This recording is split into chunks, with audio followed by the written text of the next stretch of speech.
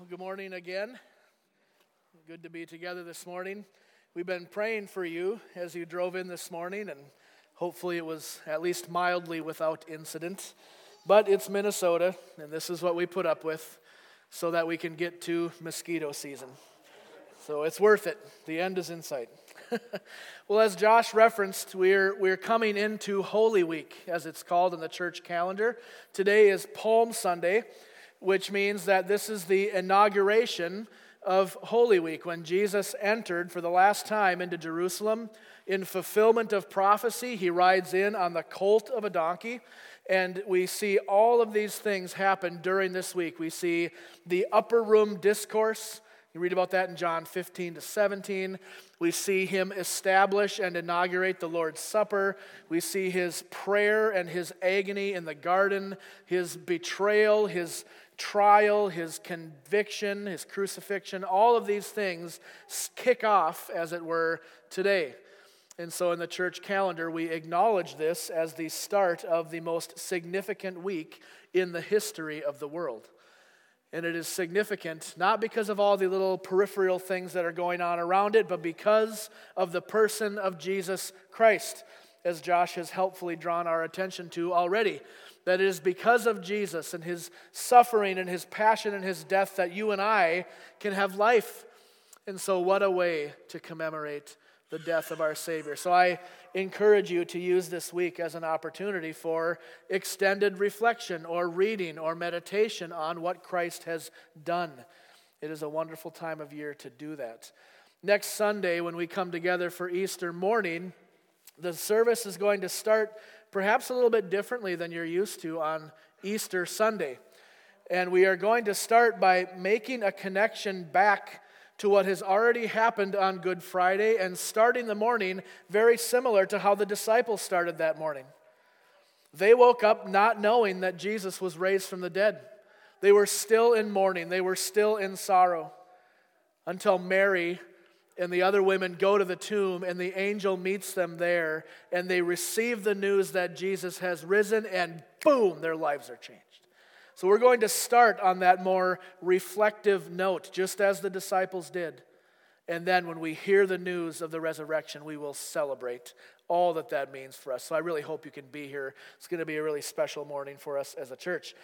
And so for this morning, though, we continue our study in the book of Malachi. We're going to pick up in the last verse of chapter 2, and we will get through verse 5 of chapter 3.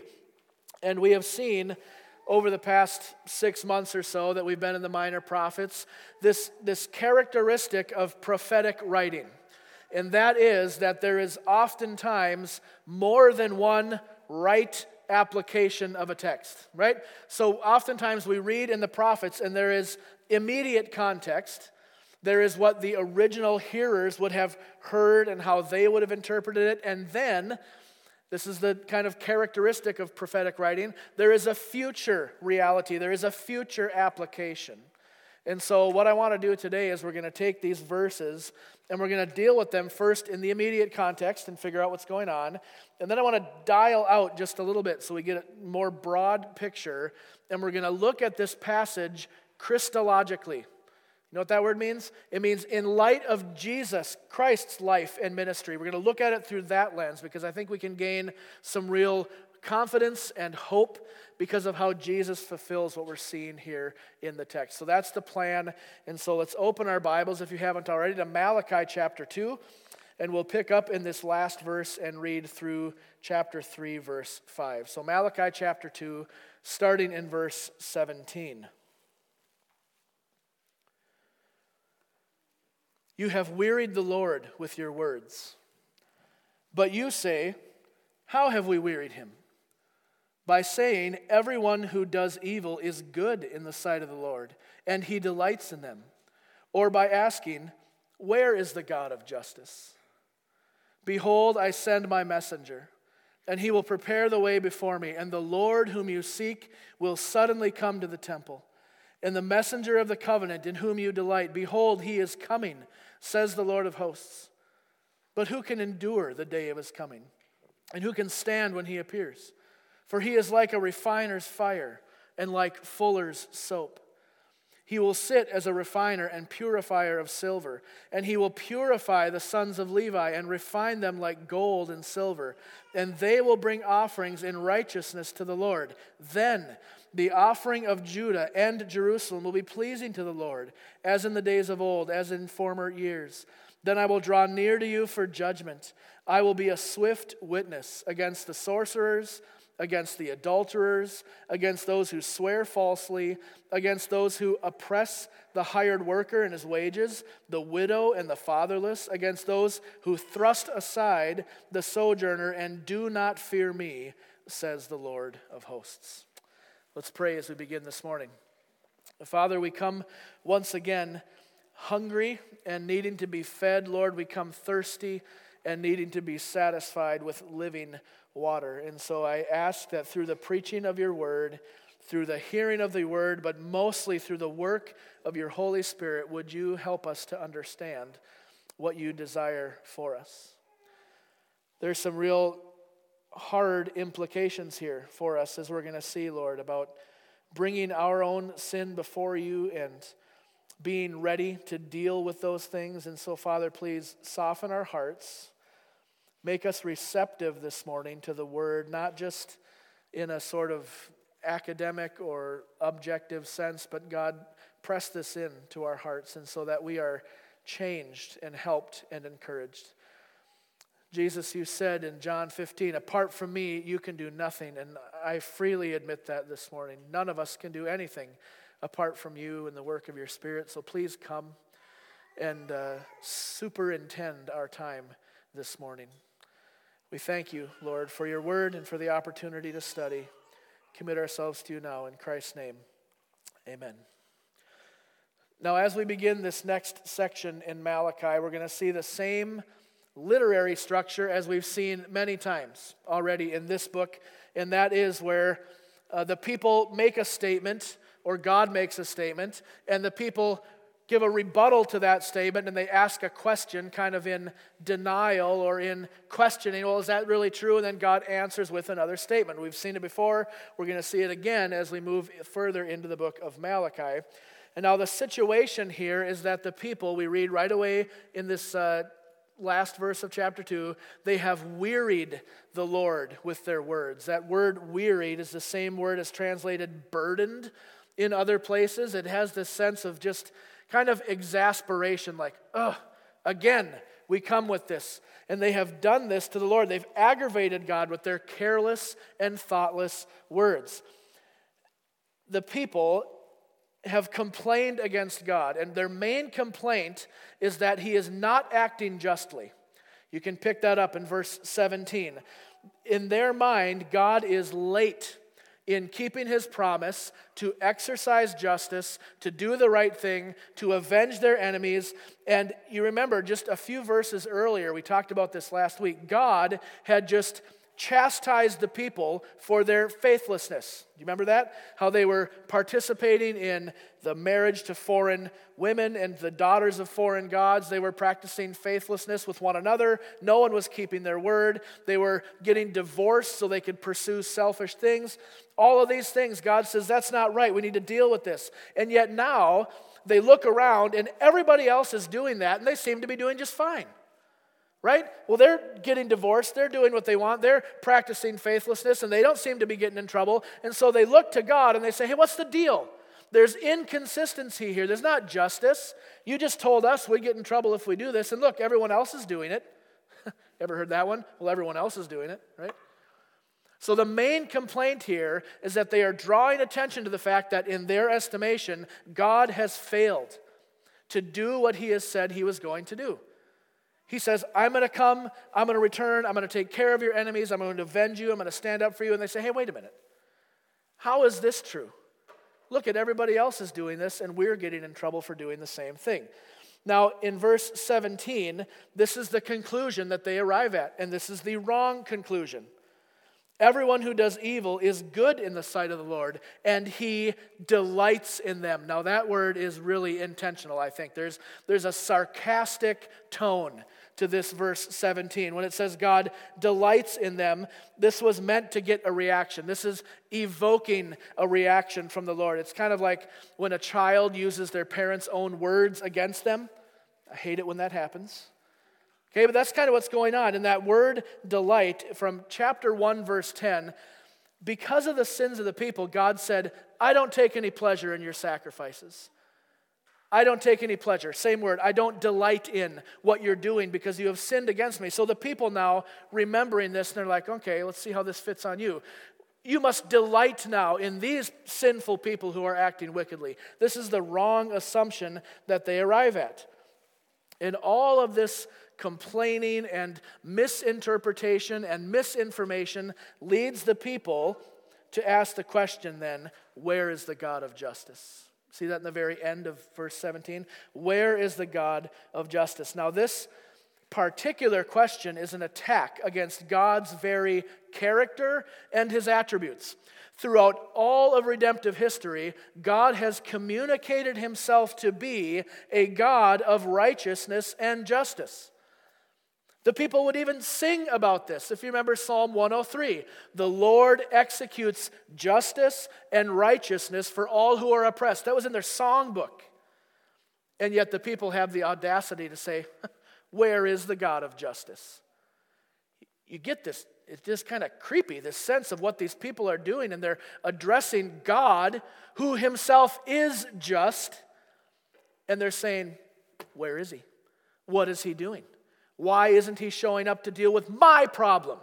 Because I'm mad that other people are doing well. This is the complaint that the people are bringing against the Lord. And they ask this question, where is the God of justice? Not because they are genuinely trying to get an answer. They're not really wondering. They're making a statement in the form of a question. Right? They're not saying, boy, it would really be helpful if we understood what's going on here. No. They're poking. They're trying to draw attention to the fact that they think God has failed to do what he has said he is going to do. Now, God sees this, and he hears this, and of course, it wearies him. Not literally, God doesn't get tired, but it's this idea of just being burdened and the repetition of hearing these things over and over and over again. Again, every parent can relate with this in some ways. But it's interesting that God doesn't immediately give them just a direct answer because he knows they are not asking from a position of, well, I just want to find out. So he doesn't say, oh, you're wondering what I'm doing? Oh, that's great. Let me explain to you all the inner workings of my character and why I'm doing this. He doesn't say that because he knows their question is disingenuous. They're not serious about this.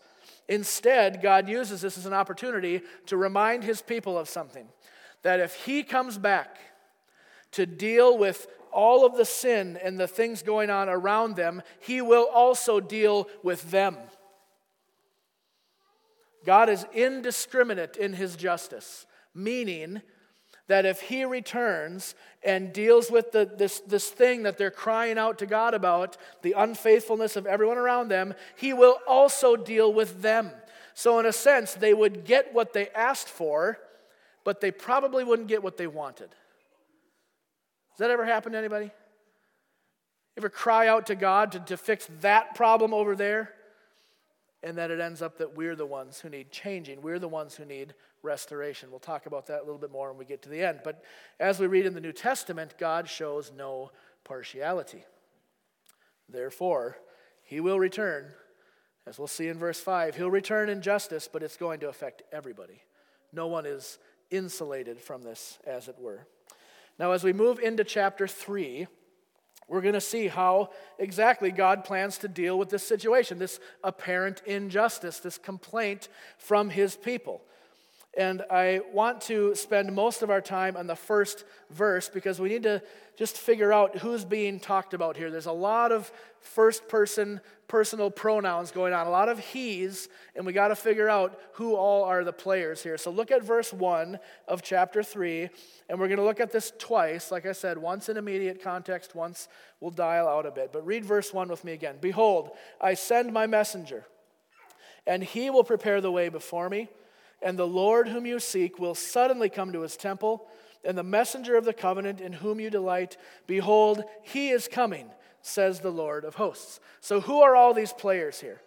And we can start right at the beginning of the verse. Behold, I send. Okay, that's God. That's Yahweh, God the Father talking. I send my messenger. That's another player, right? That's someone distinct from God who will prepare the way before me. And the Lord whom you seek. Now, who's that? It's another, right? That's probably another one coming out here.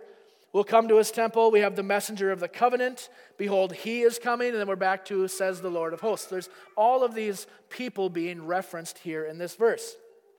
And this is why we need to spend a little bit of time just figuring out what's going on. So let's deal first with this immediate context.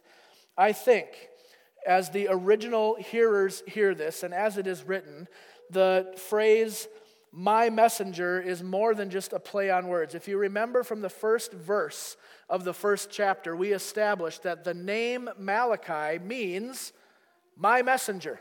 That's what the name means. Malachi means my messenger. So I think at least in some regard, when God says, behold, I send my messenger to you, I think it's talking about the ministry of Malachi in the immediate context. As he comes to the people to prepare, as it were, the way for the Lord. And how does he prepare them? By giving them the word of God, by saying, come back to the Lord, return to me, understand your own sinfulness, deal with that, repent, and draw back to the Lord. This is the ministry of Malachi as he calls the people to return to God so that God can return to them. It's a ministry of calling, meaning that he calls the people to return to the Lord. And we should also notice that at this time in redemptive history, the temple is the place where God dwells. Okay, to the Jewish people, to the Israelite people, that is the center of the dwelling place of God.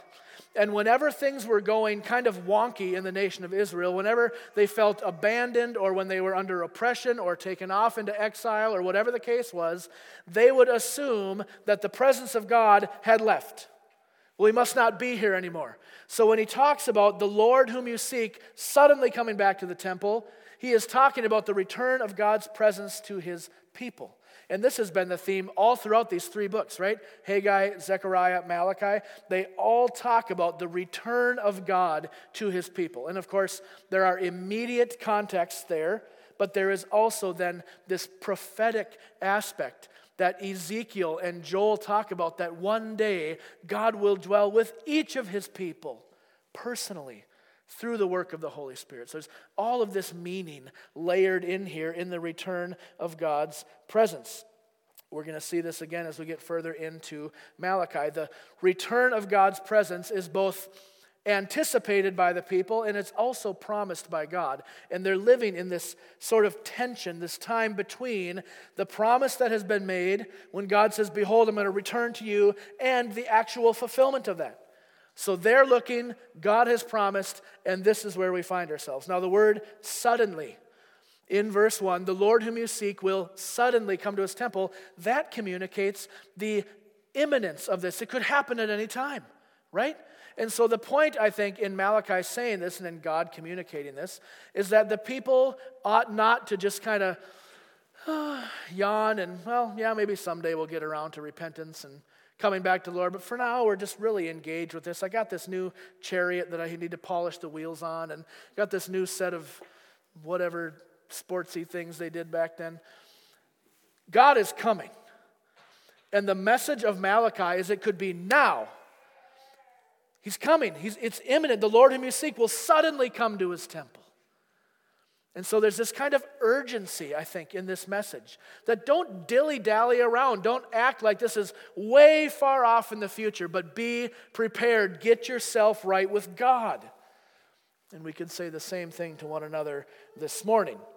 So God is going to return to the temple and dwell once again with his people. But as we read on into verses 2 and 4, we see that there's something that must be done before the Lord comes back. There is a purifying work that has to happen before the sacrifice of the people can be acceptable to God. You see that as we read verses 2 through 4. And this work of purifying is what God has tasked Malachi to do. Okay, in part. Now I know there's probably many ways to interpret this, but I'm saying that Malachi functions as the one preparing the people for the return of God, giving them the word of God. That's how he does this. And it seems that the main emphasis of this cleansing power, this cleansing that's going to happen, is for the priests, right? The messenger of the covenant is going to come, and just like someone who refines gold and silver, he is going to purify the sons of Levi. This is referring to the Levitical priests, the one who offered sacrifices on behalf of the people. Now, we saw last week that the priests had not done a good job, right? They had neglected their duties. They did not offer true instruction. Righteousness was not in their mouth. They had allowed the people to stray and to go aside from the commandment of the God. And so what God says is, I'm sending someone to you who is going to purify you. And this refining work that the Lord is going to do is going to make it possible for the offerings to finally be accepted. In contrast to what we read in chapter 1, that the offerings were not accepted, they were not pleasing to God, there is a purifying work that will happen so that these can finally be acceptable to the Lord. And in response to the question in 2:17, where is the God of justice? Chapter 3, verse 5 answers, right? When God says, okay, I'm going to return to you. I'm going to return in judgment. Now, this is not necessarily judgment to them. God is saying, okay, I'm going to return and I'm going to deal with all of this stuff that you're complaining about, all of the injustice that you see around you. He calls out sorcerers, referring to spiritual unfaithfulness. He calls out adulterers, referring to sexual sin. He calls out those who do not use their power for good, but instead oppress and extort those who are under their care or under their responsibility. The God of justice is coming, Malachi says, and he will deal with all of these things and set it right. But what the people don't realize, as I said a moment ago, is that when God returns to them, all of this judgment, all of this setting right is also going to apply to them. It's not just the people out there, but God is going to purify his own people. So in the immediate context, going back to verse 1 of chapter 3, I think Malachi functions, at least in some part, as the messenger of the Lord, declaring this message to the people of repentance. Repent of your sin, return to the Lord. He is preparing the way so that God can come back. But what happens if we dial back just a little bit and look at this in light of the future ministry of Christ? If we consider these words about the preparation and the purification and all of this that's happening in verse 1 through 4, at least, of chapter 3. What do we see if we dial back? And this is where we're going to look at this now Christologically, meaning in light of the ministry of Jesus. As we read in the New Testament about the beginning of Jesus' ministry, so this would be Matthew 3, Luke 3, I think Mark 1, these all detail the beginnings of Jesus' ministry. We see that God indeed sent somebody to prepare the way before he comes. You know who that guy was? John the Baptist, right? The New Testament identifies John the Baptist in accordance with Malachi 3 and Isaiah 40 as the one who comes to prepare the way for the Lord. John came, we read in Mark 1, preaching a message of baptism and repentance for the forgiveness of sins. A very similar message as Malachi was preaching, right? Return to God. Repent of your sin. He's coming. The Lord is coming. Repent. Get ready. Same message. Two messengers, right? John and Malachi. Now, in this context, as we see the Lord whom you seek, and as we see the messenger of the covenant, both in verse 1 of chapter 3, I think both of those refer to Jesus. I think they're the same person. As we look at this in light of Christ, and I'll tell you why I think this. As we look back at Malachi 3, it is the messenger of the covenant who purifies the people. Okay, do you see that? Is it verse 3 when it says, He will purify the sons of Levi and refine them like gold. Who is the he? Well, if we use just basic grammar and antecedent, the previous one that goes back to is the messenger of the covenant. He is the one who is going to purify the people. And I think Christ is that messenger of the covenant, the one who communicates covenant realities to God's people and purifies them just as was promised in Malachi 3. But how does this happen? How did it happen in Malachi's time? How did Malachi, in a sense, purify the people? Because you know that fire and soap are just analogies, right? There was not literally a fire pit or a huge thing of soap, right? This is physical imagery to communicate spiritual reality. So how were the people purified? By the word of God. Malachi delivers the word of God. He says, this is what God expects from you. Here is the law of God. Come back, come back, come back to the word of God. And the word is what purifies the people. Well, is it any different in Jesus' ministry? What do we read in John 1? In the beginning was, say it, the Word. And the Word was with God, and the Word was God, referring to Jesus Christ. So, God's people, New Covenant era, church age, are still purified by the Word. But it is Jesus Christ who purifies not with fire, not with soap, but with His own blood. He purifies His people by His own sacrifice. Now, we know that Jesus does this because of what we read in the New Testament. But I want to read you two texts that I think are convincing to say, yep, this is what's going on. Jesus is both the messenger of the covenant and the Lord who is returning to the temple. And I want to show you two things, one from Hebrews, one from Luke. So in Hebrews 9:13, I'm going to read just a couple verses. You can turn there or just listen. And I want you to listen for language of purification, cleansing, and for language of covenant. So that's the two things we got going here, right? Messenger of the covenant and the purification. So Hebrews 9, starting in verse 13. For if the blood of goats and bulls and the sprinkling of defiled persons with the ashes of a heifer sanctify for the purification of the flesh, so that's referring to old covenant, right? Verse 14.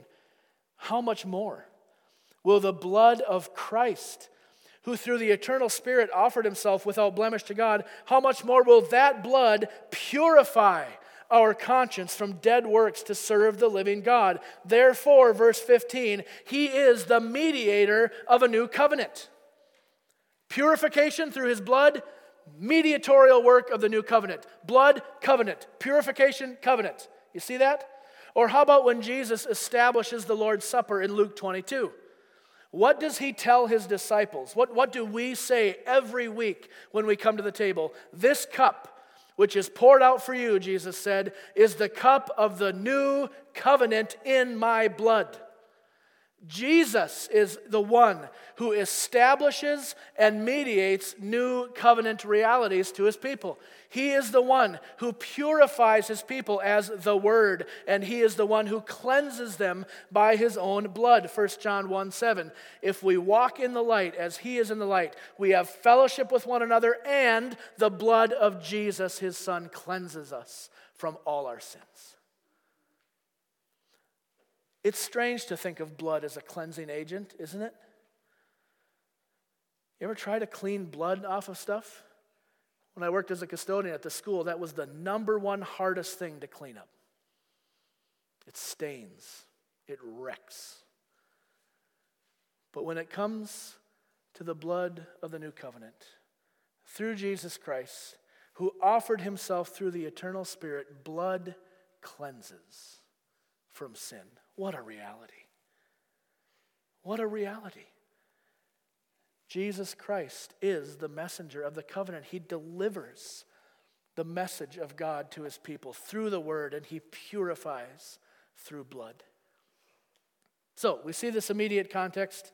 We see Malachi functioning, at least in part, as the one delivering the word of God. We see the Christological context of Jesus now being the one who delivers the word. He is the word to God's people and purifies them with his blood.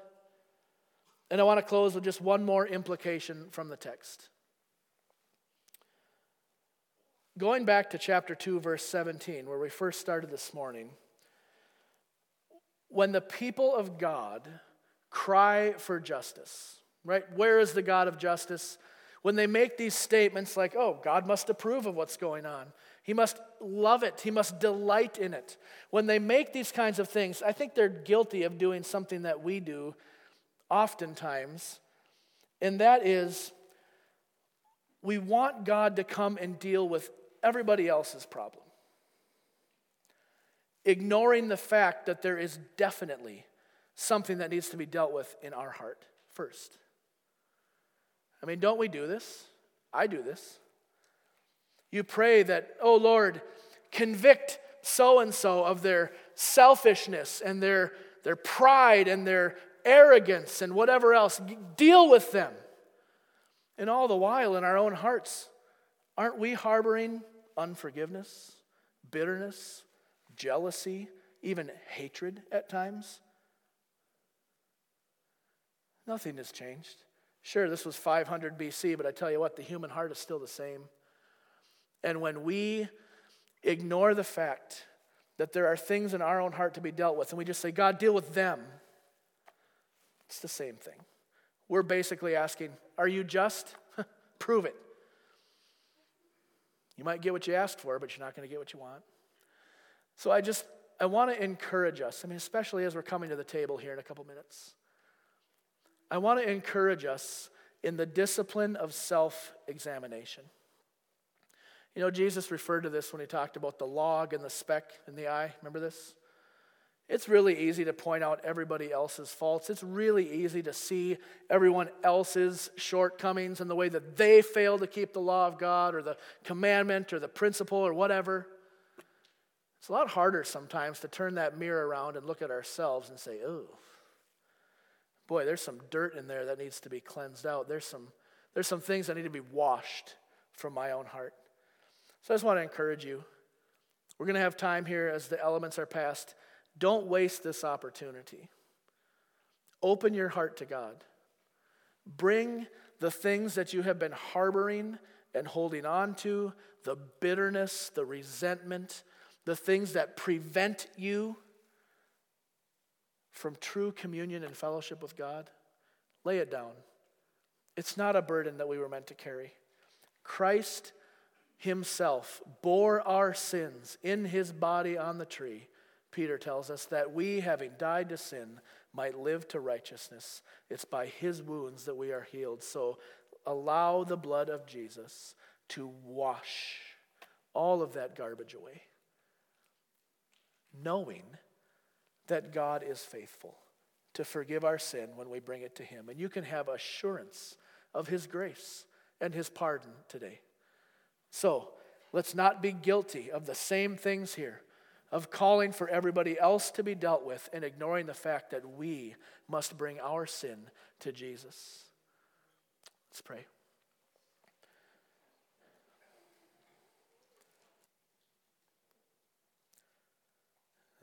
Lord, I thank you for this good reminder that you've given us now this morning.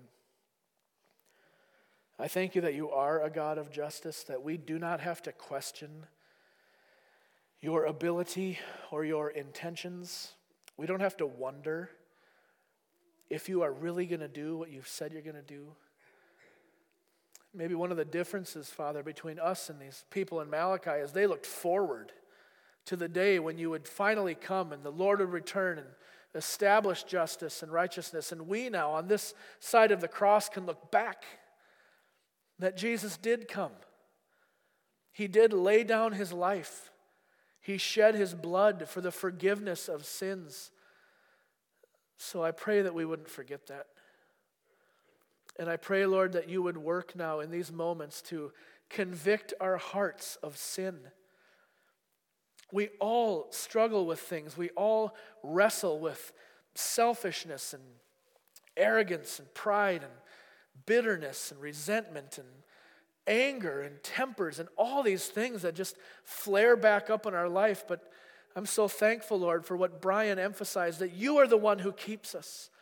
We cannot sin our way out of your hand. And I pray, God, that you would remind us of that today. Help us to keep short accounts with you. Open our eyes so that we can rightly judge ourselves and confess our sin to you, Lord, so that we can help others follow after you. So, Lord, thank you for this reminder, and I pray that we would use this time well, that we would confess our sin, knowing that you are faithful and just to forgive our sin, and that you really will, by the blood of Christ, cleanse us from all unrighteousness. What a blessing. And we thank you for the new covenant. Work this into our hearts, Father. I pray in Jesus' name. Amen. Amen.